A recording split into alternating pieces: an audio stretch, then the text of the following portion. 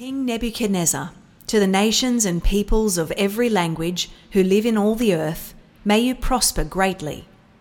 It is my pleasure to tell you about the miraculous signs and wonders that the Most High God has performed for me. How great are his signs, how mighty his wonders. His kingdom is an eternal kingdom. His dominion endures from generation to generation. I, Nebuchadnezzar, was at home in my palace, contented and prosperous. I had a dream that made me afraid. As I was lying in bed, the images and visions that passed through my mind terrified me.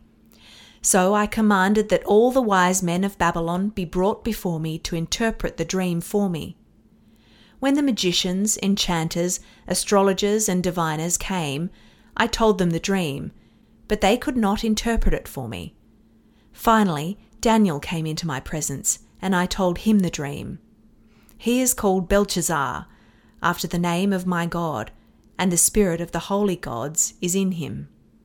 I said, Belshazzar, chief of the magicians, I know that the spirit of the holy gods is in you, and no mystery is too difficult for you. Here is my dream. Interpret it for me. These are the visions I saw while lying in bed. I looked, and there before me stood a tree in the middle of the land. Its height was enormous. The tree grew large and strong, and its top touched the sky. It was visible to the ends of the earth. Its leaves were beautiful, its fruit abundant, and on it was food for all. Under it the wild animals found shelter, and the birds lived in its branches. From it every creature was fed. In the visions I saw while lying in bed, I looked, and there before me was a holy one, a messenger coming down from heaven. He called in a loud voice, "Cut down the tree and trim off its branches. Strip off its leaves and scatter its fruit. Let the animals flee from under it and the birds from its branches. But let the stump and its roots, bound with iron and bronze, remain in the ground, in the grass of the field. Let him be drenched with the dew of heaven, and let him live with the animals among the plants of the earth. Let his mind be changed from that of a man, and let him be given the mind of an animal, till 7 times pass by for him. The decision is announced by messengers. The holy ones declare the verdict, so that the living may know that the Most High is sovereign over all kingdoms on earth, and gives them to anyone he wishes, and sets over them the lowliest of people. This is the dream that I, King Nebuchadnezzar, had. Now, Belshazzar, tell me what it means, for none of the wise men in my kingdom can interpret it for me. But you can, because the spirit of the holy gods is in you." Then Daniel, also called Belshazzar, was greatly perplexed for a time, and his thoughts terrified him. So the king said, "Belshazzar, do not let the dream or its meaning alarm you." Belshazzar answered, "My lord, if only the dream applied to your enemies and its meaning to your adversaries. The tree you saw, which grew large and strong, with its top touching the sky, visible to the whole earth, with beautiful leaves and abundant fruit, providing food for all, giving shelter to the wild animals, and having nesting places in its branches for the birds, your majesty, you are that tree. You have become great and strong. Your greatness has grown until it reaches the sky, and your dominion extends to distant parts of the earth.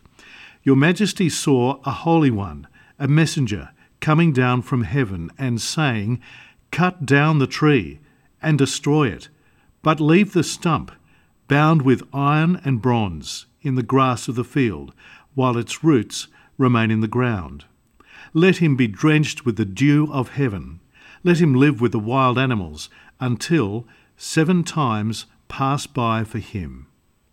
This is the interpretation, your majesty, and this is the decree the Most High has issued against my lord the king. You will be driven away from people and will live with the wild animals. You will eat grass like the ox and be drenched with the dew of heaven. 7 times will pass by for you until you acknowledge that the Most High is sovereign over all kingdoms on earth and gives them to anyone he wishes. The command to leave the stump of the tree with its roots means that your kingdom will be restored to you when you acknowledge that heaven rules. Therefore, Your Majesty, be pleased to accept my advice. Renounce your sins by doing what is right, and your wickedness by being kind to the oppressed. It may be that then your prosperity will continue. All this happened to King Nebuchadnezzar. 12 months later, as the king was walking on the roof of the royal palace of Babylon, he said, "Is not this the great Babylon I have built as the royal residence, by my mighty power and for the glory of my majesty?" Even as the words were on his lips, a voice came from heaven. "This is what is decreed for you, King Nebuchadnezzar. Your royal authority has been taken from you. You will be driven away from people and will live with the wild animals. You will eat grass like the ox. 7 times will pass by for you until you acknowledge that the Most High is sovereign over all kingdoms on earth and gives them to anyone he wishes." Immediately, what had been said about Nebuchadnezzar was fulfilled. He was driven away from people and ate grass like the ox. His body was drenched with the dew of heaven until his hair grew like the feathers of an eagle and his nails like the claws of a bird. At the end of that time, I, Nebuchadnezzar, raised my eyes toward heaven, and my sanity was restored. Then I praised the Most High. I honoured and glorified him who lives forever. His dominion is an eternal dominion. His kingdom endures from generation to generation. All the peoples of the earth are regarded as nothing. He does as he pleases with the powers of heaven and the peoples of the earth. No one can hold back his hand or say to him, "What have you done?" At the same time that my sanity was restored, my honour and splendour were returned to me for the glory of my kingdom. My advisers and nobles sought me out, and I was restored to my throne and became even greater than before.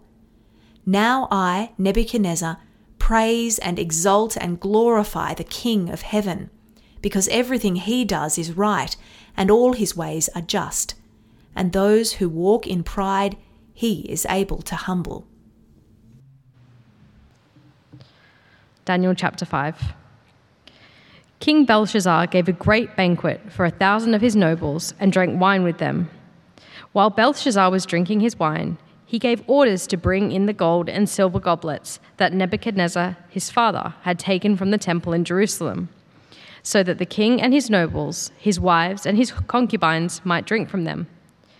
So they brought in the gold goblets that had been taken from the temple of God in Jerusalem, and the king and the nobles, his wives and his concubines, drank from them. As they drank the wine, they praised the gods of gold and silver, of bronze, iron, wood, and stone. Suddenly, the fingers of a human hand appeared and wrote on the plaster of the wall, near the lampstand in the royal palace. The king watched the hand as it wrote. His face turned pale, and he was so afraid that his legs became weak and his knees were knocking. The king summoned the enchanters, astrologers, and diviners. Then he said to these wise men of Babylon, "Whoever reads this writing and tells me what it means will be clothed in purple and have gold chain placed around his neck, and he will be made the 3rd highest ruler in the kingdom."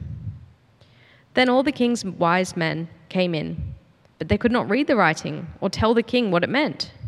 So King Belshazzar became even more terrified, and his face grew more pale. His nobles were baffled. The queen, hearing the voices of the king and his nobles, came into the banquet hall. "May the king live forever," she said. "Don't be alarmed. Don't look so pale. There is a man in your kingdom who has the spirit of the holy gods in him. In the time of your father, he was found to have insight and intelligence and wisdom like that of the gods. Your father, King Nebuchadnezzar, appointed him chief of the magicians, enchanters, astrologers, and diviners. He did this because Daniel, whom the king called Belteshazzar, was found to have a keen mind and knowledge and understanding, and also the ability to interpret dreams, explain riddles, and solve difficult problems. Call for Daniel, and he will tell you what the writing means." So Daniel was brought before the king, and the king said to him, "Are you Daniel, one of the exiles my father the king brought from Judah? I have heard that the spirit of the gods is in you, and that you have insight, intelligence, and outstanding wisdom. The wise men and enchanters were brought before me to read this writing and tell me what it means, but they could not explain it. Now I have heard that you are able to give interpretations and to solve difficult problems. If you can read this writing and tell me what it means, you will be clothed in purple and have a gold chain placed around your neck, and you will be made the third highest ruler in the kingdom." Then Daniel answered the king, "You may keep your gifts for yourself and give your rewards to someone else. Nevertheless, I will read the writing for the king and tell him what it means. Your Majesty, the Most High God gave your father Nebuchadnezzar sovereignty and greatness and glory and splendor.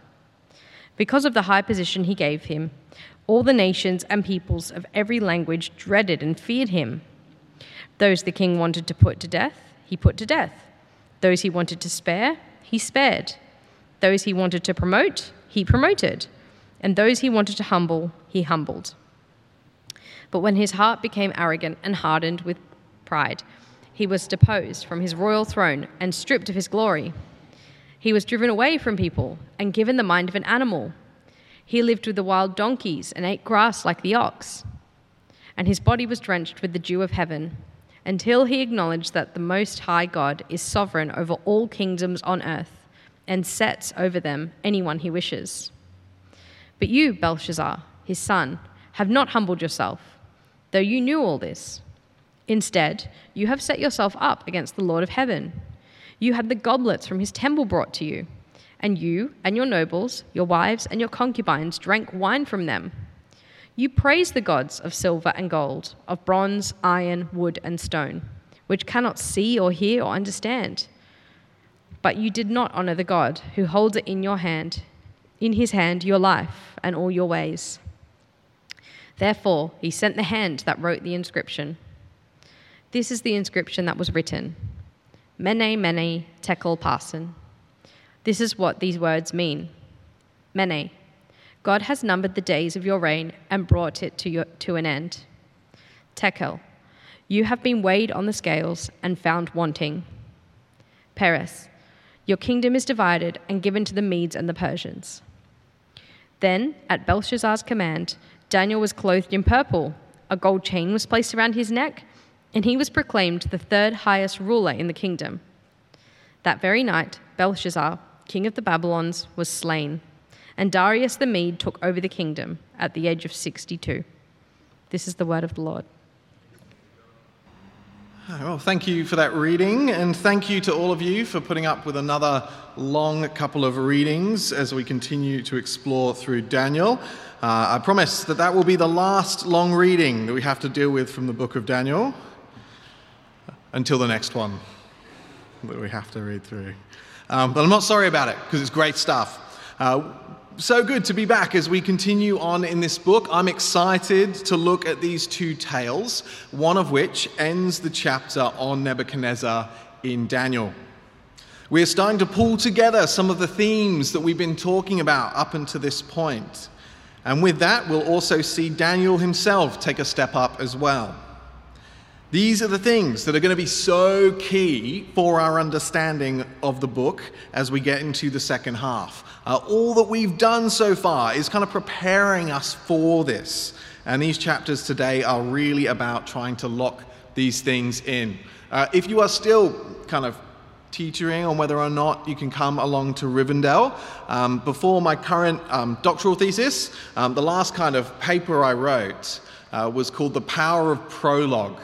And in it, I essentially argue that Daniel 1-6 is the prologue of the book of Daniel, and that Daniel 7-12 is the kind of meat and bones. The first half is about helping us establish some ideas to understand the second half of the book. So really, by not coming on Rivendell, you're just reading the introduction of the book and potentially missing out on some good stuff. But there you go. That's the last guilt trip that hopefully you'll get from anyone up the front for now about Rivendell.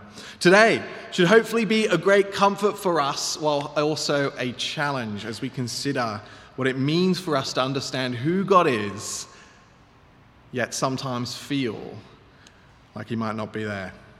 Let me pray. Father, we thank you so much for your word, and we pray now that as we consider your truth, that you give us a spirit of understanding, that you grow in us a knowledge of who you are, and that you help us to endure as we trust you with the world. In Jesus' name I pray. Amen. Now, something I've discovered living in Australia, I'm originally from the UK, moved here when I was about 12, went back, came back again, is Australians love seeing people be humbled. Right? There's something about Australian tall poppy syndrome. Is kind of one of the national sports, is kind of seeing people who puff themselves up a little bit too much get brought down quickly. And I have a story about this from the UK. I've been asked to highly anonymise this story, so I'm going to do my best so I don't get in trouble. But a friend of mine worked at a really prestigious private school in London. And generally in London, when there's kind of these high-paying private schools, every once in a while you get kind of a more famous person comes along to look at the school and see whether or not they're going to send their kids there. And there was a particular English actor who came along to this person's school, and he was kind of really well known in England for particularly English films. And when he gets there for his tour, the person on the desk is an 18-year-old gap year student. And she asks him, they're kind of filling out the forms you need to fill out before you can enter the school as an adult, when there's lots of children. And she asks him for an email address. And he says, I'm not going to give you that. And she was like, oh, it's kind of a thing you got to do. Like, you're an adult entering a school with other people's children. We've got forms we have to fill out to kind of fulfill our obligations. What about the email address of like your agent or whatever that gave us the initial application? He said, no, I'm not going to give you that type of information. And this 18-year-old girl turned to him and said, that's fine, you can leave. And she sent him on his way. I love that story, largely because I think she's just got a story for life, right, that she gets to tell lots of people, but particularly because we like seeing people who kind of think a little bit too much of themselves be humbled. Twitter is an amazing place for this, right? As kind of celebrities like to put stuff out there and it doesn't always work out for them. There's an artist called Rita Ora who made this mistake. She tweeted, dropping my new song Monday if this gets 100,000 retweets. And it got 1,300. She was kind of forced to post later on that this wasn't actually her posting and that it got hacked, but I think we're all a little bit suspicious about whether or not that's actually true. We like people who are humble. We desire to kind of see people who demonstrate humility and that we can learn from. People like this guy who show us immense levels of personal humility. The new Pope is a humble man, very much like me, which probably explains why I like him so much. Nothing like comparing yourself to the Pope to make people think that you are humble. Well, today we see the ultimate king of the ancient world humbled before God. This is a painting by William Blake, The Madness of Nebuchadnezzar. Once again, we find ourselves, just like we did in chapter 2, in the bedroom of the king. Right? A place where in the ancient world you would never go, you would never get access to. It's vulnerable. It reveals we see Nebuchadnezzar scared and writhing around. It undermines his power and authority. This time as well, we hear the story from his point of view. We get it in the first person, which is another fantastic literary device that undermines him, right? It makes him the narrator. We're inside his head. And when the battle is between who is the Lord, Nebuchadnezzar, or God, well, we never get to hear God's narration, right? We never get to be inside the head of God. But we do get that level of intimacy with Nebuchadnezzar. And it begins the final chapter of Nebuchadnezzar's tale, where he is finally brought to heel by the God of Daniel. And so Neb's had another dream, a dream that terrifies him.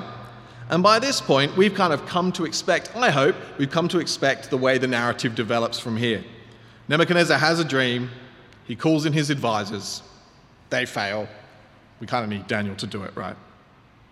He's the man for the job. Daniel is his man to call in. By this point in the story, we know he is. Neb knows he is, but Nebuchadnezzar will still struggle to fully understand one thing that is key for our reading of Daniel, particularly later. And that is that listening to Daniel's advice is the only way forward. Here, Nebuchadnezzar recounts the dream of a great tree standing tall over the world, a source of life, providing for all animals and birds of the air. It looks invincible, but something happens. An angel, or actually it says watcher, which is an apocalyptic term for angel, comes down and announces the destruction and humiliation of the tree. It may look strong, but the edict, the decree of the Lord is inevitable. Nebuchadnezzar turns to Daniel and asks him to interpret. And Daniel at this point is a little bit reluctant. We see actually that Daniel doesn't delight in the destruction of his enemy. He's known him for a while now, and so he kind of pities him. But in the face of that, Daniel, ever committed to God's will, gives us the interpretation. The tree is Nebuchadnezzar, the great king whose empire reigns over most of the known world. But it has been decreed by the Lord that he will be struck down and driven away to live like an animal until he recognizes who the true Lord is. And so Daniel gives him a little bit of advice. This isn't from the dream itself. This advice is from Daniel's wisdom. Verse 27, "Therefore, your majesty, please be pleased to accept my advice. Renounce your sins by doing what is right, and your wickedness by being kind to the oppressed. It may be then that your prosperity will continue." In spite of everything that has happened so far, Nebuchadnezzar is unable to let go, unable to humble himself, unable to lower himself before the Lord. And so for the reader, by this point, we feel an inevitability, don't we, of what is going to occur. You see, in the narrative, it's built up an implied confidence in us. We've seen what happens each time. We've got the story pattern in our heads by this point. And so we know that the will of God will come to pass. We have confidence in his will, and then the passage confirms it. Verse 28, all this happened to King Nebuchadnezzar. 12 months later, as the king was walking on the roof of the royal palace of Babylon, he said, "Is not this the great Babylon that I have built as the royal residence by my mighty power and for the glory of my majesty?" I mean, we know what's coming at this point, right? Even as the words are on his lips, it happens. His kingdom is stripped away, but more than that, he's driven away into the wilderness. He's stripped of all that he has. He's forced to live like an animal. Indeed, he essentially becomes a beast. We see in the passage that Nebuchadnezzar is taken from one extreme to another. He goes from being the greatest power in the world to nothing but an animal. And so finally, he realizes what he should have a long time ago. This God is more powerful than he could imagine and has sovereignty over all things. Verse 34, at the end of that time, I, Nebuchadnezzar, raised my eyes towards heaven, and my sanity was restored. Yet I praised the Most High. I honored and glorified him who lives forever. Nebuchadnezzar gives honor to the heavens and is restored. The great king, this great power, the most powerful person in all the world with wealth and military might, has had it all taken from him just as easily as it had been given to him. And so Nebuchadnezzar declares these words that I've sneakily been having as our final words so far this series. I thought it was kind of nice, but also a little bit funny that we've been saying the words of Nebuchadnezzar up until this point without necessarily knowing what happens to him. And Nebuchadnezzar says his dominion is an eternal dominion. His kingdom endures from generation to generation. This is echoing Daniel 2, right? Daniel 2, 20 to 23. And all the peoples of the earth are regarded as nothing. He does as he pleases with the powers of heaven and the peoples of the earth. No one can hold back his hand or say to him, "What have you done?" Now, anyone reading this in the ancient world would stand back at this point and say, wow, If Nebuchadnezzar can be reformed, then there is no limit to what God can do to the great leaders of this world who think that they are in control. But it could have been so much easier for Nebuchadnezzar, right? If he had just listened to Daniel. And so we get to the story of his son in Daniel chapter 5. Because is God determined to reform all of these kings? What if the king is worse in his acts against the Most High than Nebuchadnezzar was? Verse 1, we're straight into the action. King Belshazzar gave a great banquet for 1,000 of his nobles and drank wine with them. While Belshazzar was drinking his wine, he gave orders to bring in the gold and silver goblets that Nebuchadnezzar his father had taken from the temple in Jerusalem, so that the king and his nobles, his wives and his concubines might drink from them. Okay, so I think at this point, we all know what's going to happen, right? This is going to be bad for King Belshazzar. And at this moment, if you can, you can quickly flick back to chapter 1 and take a quick look at verse 2.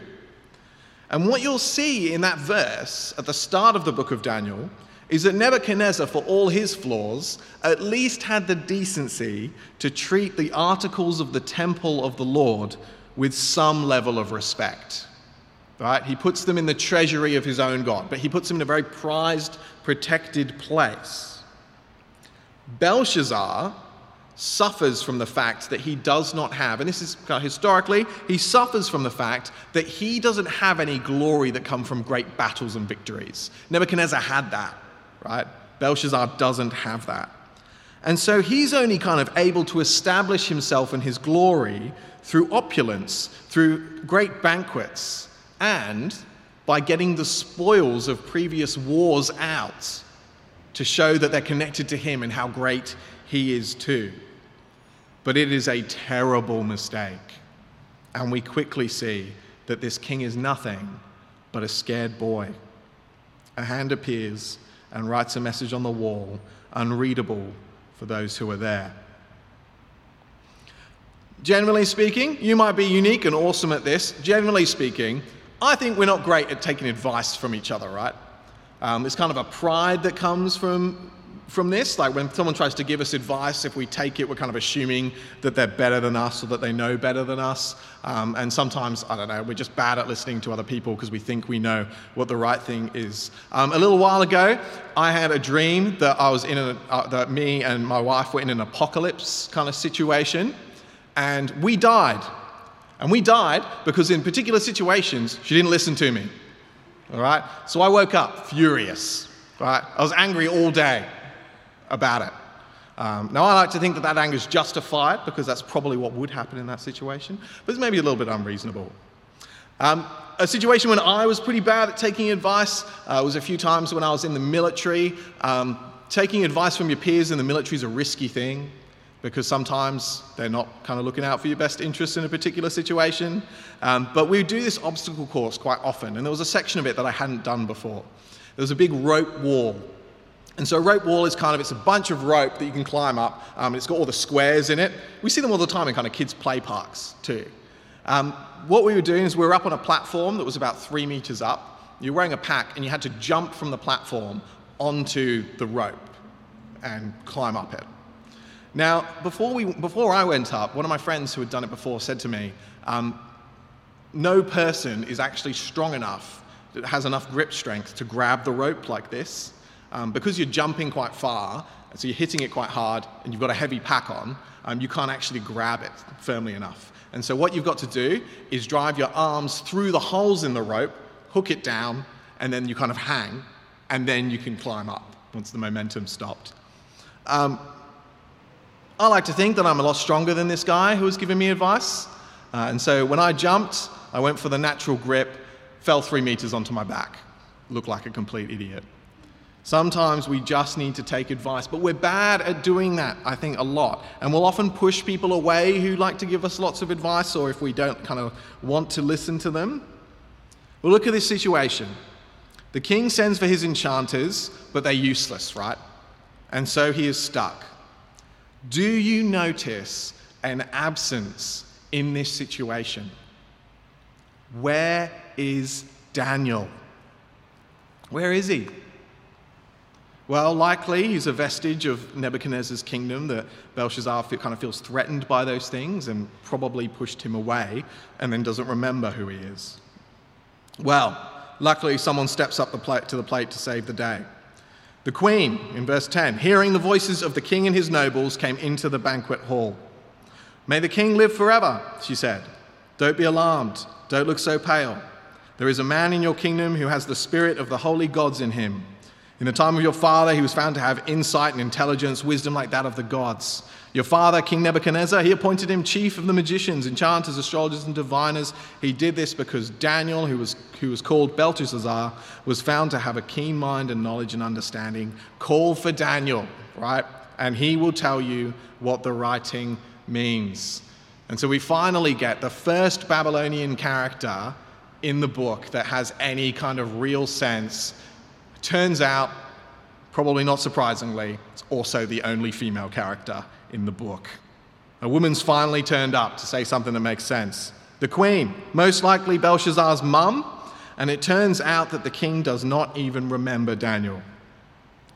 Now, if up to this point, we've been starting to see that listening to Daniel is key to the king's doing well, then it makes sense that things have gone so badly for King Belshazzar.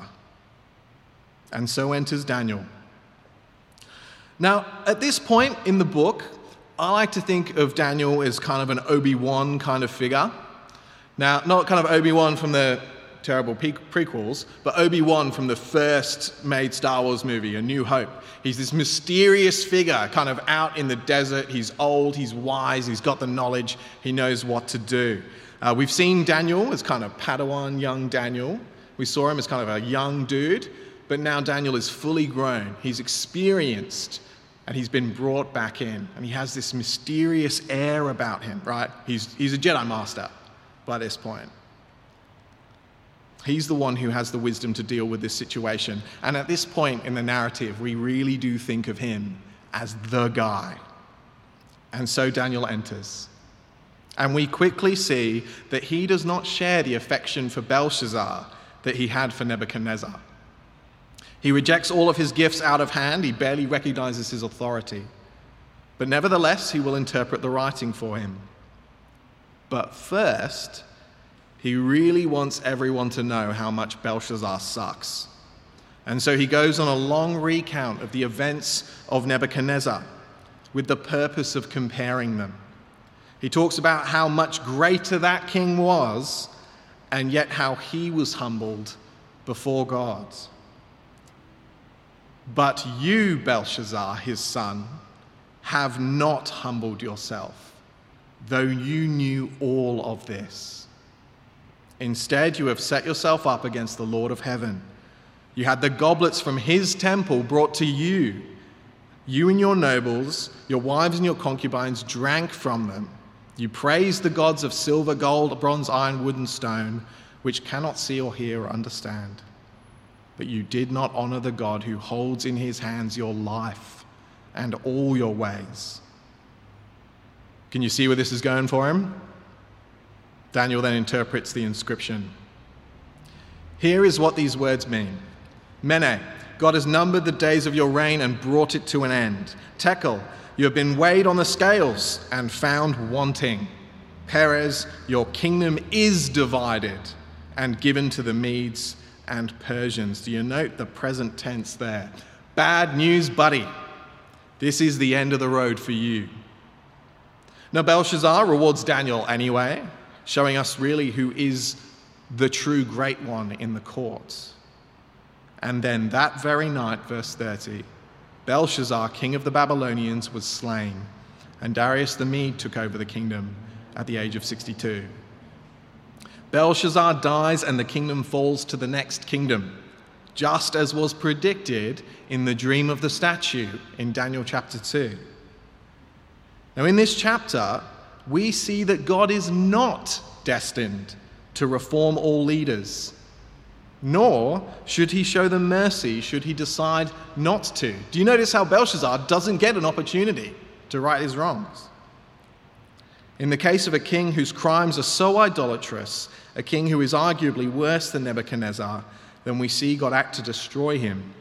And just as the humbling of Nebuchadnezzar was instant, so is the death of Belshazzar. This is not a God who is limited in what he will do. He clearly chooses to act as he wills for his purpose. And these two stories are really important for the readers to see. We're, generally speaking today, detail-orientated people, and that we like to know the details of things that are going to happen. Like if you just kind of message a friend and say, I'm going to pick you up at 9, they kind of usually have some follow-up questions as to what's going to happen then. I've started dealing with a lot more brides than I ever have in my life now that I work at this church, and I can tell you, they're detail-orientated people. They love details. They do not like vagueness from me in any situation, particularly at the rehearsals. I'm not a particularly detail-orientated guy, and this had a couple of situations for me when I was a youth pastor in my early 20s. At a church in South Sydney, when I was working there, one of my youth leaders was the senior minister's wife. And she's an absolutely wonderful, servant-hearted woman who's still a very close friend to these days. But man, is she detail-orientated. And man, did that affect our working relationship at times. I would often run games in the hall, and the lack of detail that I kind of put into my explanation of what my plan was ahead of time, but particularly when the game was running, elements of danger I kind of thought were fun. She didn't feel the same way, and so she'd come and talk to me about various details of the games and how they're going, and what she thought was kind of playing out and what would be dangerous. And my catchphrase was, I'm just going to see how it plays out. And so after a turn, she kind of decided that it was better for our friendship that she didn't lead youth group with me. We're still great friends to this day, but the fact is I think for most of us now, we actually are quite detail-orientated, or we desire detail, especially when it comes to the ways that God is working in the world. Especially at times when we're struggling to understand what's happening in the context of how God works. When we see immense suffering, when we see people struggling. In our book today, we first see that God has the power to humble and reform even the most powerful ruler. There is no king on earth who is too powerful, too evil, too destructive to be transformed by the work of God. Second, we see that he is able to deal with rulers swiftly, should he deem it so. And so the question that we have is not, can God do something? The question is it his will? For all people who have suffered under great rulers, this is an important thing to have to think about. 400 years later, a ruler would come and persecute the Jews horrifically in Jerusalem. Antiochus was the last leader in a line that stretches all the way back to Babylon, through the Medes, through the Persians, through the Greeks in Alexander the Great when he conquers Persia. And then when his empire was broken up by his generals after his death, Antiochus was the descendant of one of these generals. And he had taken control of Jerusalem following a war with the Egyptians. Now, unfortunately for the Jews, they had actually backed the Egyptians in this war. And so Antiochus was back, and he was eager for vengeance. This took the form of a persecution where many of them were killed. The ability to make sacrifices was taken away from them, and the temple was profaned. I think we would forgive these people for having asked, where is God? Is he powerless? Does he exist? In the time of Jesus, the Jews faced the unstoppable might of the Roman Empire. People waiting for their king to come, desperate to be restored, facing the might of the Romans, they could have been forgiven for asking those same questions. And from then until now, there have been many times when the people of God have faced innumerable odds. We think in today's world, with the experiences of Christians in China, in the Middle East, in Africa, when empires have attempted to snuff out the last flame of Christian hope, when suffering in the world is too great, where is God? Well, the truth from the book of Daniel is that God has never been absent, that he is in charge, that he is in power, and he is greater than any force that comes against his people. And the very evidence, I think, that we have for this is that we are still here. God's people have outlasted the great kingdoms. They have endured persecution. They have held to the truth in the face of terrifying odds. The dream of the rise and fall of empires is true. Leaders have been brought down. The truth has continued. And in Jesus, we saw that the king that was promised to bring the eternal kingdom is true too. God is in charge. And so as we move forward next week and into our weekend away, we're going to continue to learn more about this. Next week, we'll think about how to respond if the ruler who rules over us is friendly towards us. And I think we'll be surprised about what the Bible says. But we must also respond to the fact that Daniel is a guy worth listening to, that his character has been developed to convince us of this, for us to hold his speech in high esteem so that when he speaks directly to us in chapters 7 to 12, we listen, because we've seen what happens to those who do not. This is a hard teaching today, I think. Sometimes the Bible, particularly the book of Daniel, it doesn't kind of act like the soft comfort blanket that we would sometimes want it to be. But that's because it's real. It gets it. It gets the suffering of God's people. It gets the times when it feels like there will be no end and God is not acting in this world. And it calls us to endure. To endure because God ultimately is the only one worth standing by. We're meant to look at the three men who have refused to bow to Nebuchadnezzar because they know that whether or not they face the furnace, whether or not they are burnt by it, that their God is the only one who has any power over anything. And so he is the only one who they can stand by. And so instead of giving us an answer, it simply says, trust. Trust in who your God is. Trust his power and trust his character. And we have a reason to trust him. Because each of us here, ultimately, we deserve to be humbled just like Nebuchadnezzar was. To be taken from our moment of greatest glory and brought to the opposite end, to an ultimate low of suffering. But instead, God himself did what he did to Nebuchadnezzar to himself. That he brought himself low, that he left his throne and chose to be humiliated, chose to face the suffering and humiliation that we in turn would have deserved. And so we are called to endure, to face the world not knowing all of the details of what's going to happen tomorrow or the next day or the day after or in a few years from now. But to know that because we endure, because we know who our God is, we know that we can trust his character, we know that he has the power to do what he wills, and so we know that we can trust the plan. And of course, we ultimately know how it will end and who will finally rule it for eternity. Let me pray. Father, sometimes what the Bible has to say is hard. But we pray, Lord, that this would be a comfort to us. We thank you that you have shown us who you are. And we thank you that you are both powerful and trustworthy. And so we pray, Lord, that by your Spirit, you help us on the journey of trusting you each day as we face suffering that the Bible knows is real and that the Bible understands. And so we pray, Lord, that you help us to fix our eyes on our King and to trust him each day anew. But we pray, Lord, that you give us your Holy Spirit to do this, because we know we can't do it on our own. In Jesus' name I pray. Amen.